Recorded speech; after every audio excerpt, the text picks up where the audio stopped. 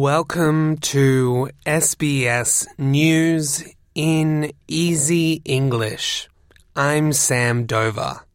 Australia, Canada, and New Zealand are telling Israel not to invade Rafah in Gaza's south, saying it would be catastrophic for the 1.5 million Palestinians taking refuge there.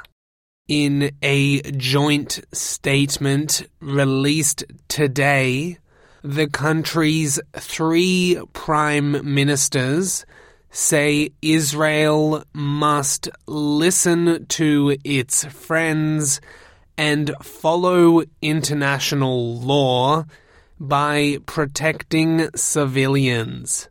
Israel has already begun deadly airstrikes on Rafah, killing at least 74 Palestinians on Monday, but has not launched its ground operation yet. The statement from the three countries calls for an immediate humanitarian ceasefire, the release of all hostages, and unimpeded humanitarian relief for civilians in Gaza. It also condemns Hamas's attacks on Israel on October 7 and says the group must lay down its weapons for a successful ceasefire.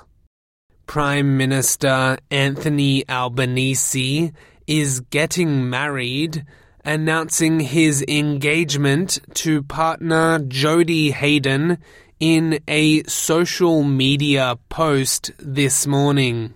Anthony Albanese is the first Australian Prime Minister to get engaged during his time in office.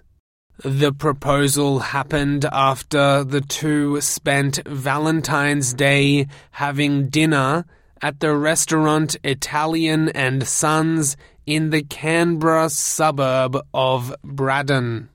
The pair met in 2020 at an event in Melbourne, bonding over their shared love of the South Sydney Rabbitohs NRL team. Meanwhile, at least one person is dead and several others injured after a shooting sent crowds running in Kansas City in the United States. The gunfire took place outside a landmark railway station in Kansas, where the NFL Chiefs were celebrating their victory at the Super Bowl. Police say two armed people have been taken into custody and confirmed at least 10 people were struck by the gunshots. One Chiefs fan spoke to reporters about the incident. All of a sudden, people started crushing forward. Everybody started running. There was screaming. We didn't know what was happening, but this day and age, when people run, you run. And so I put my arms around her, and we tried to push through so people wouldn't run on top of us. And there was a woman crying, saying something about somebody had been shot. Of course, it's hard to know, is it a singular incident or is there an active shooter? And in tennis, Rafael Nadal says he is not healthy enough to play after pulling out of his planned return to tennis at the Qatar Open.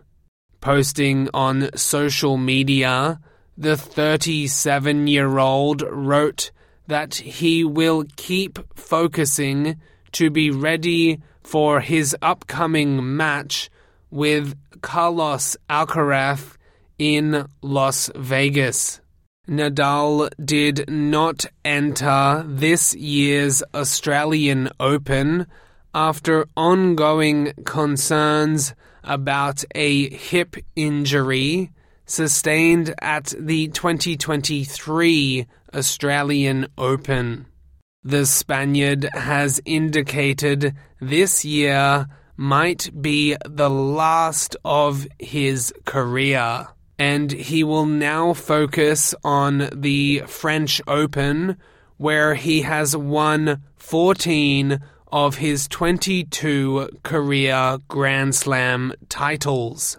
I'm Sam Dover. This has been SBS News in Easy English.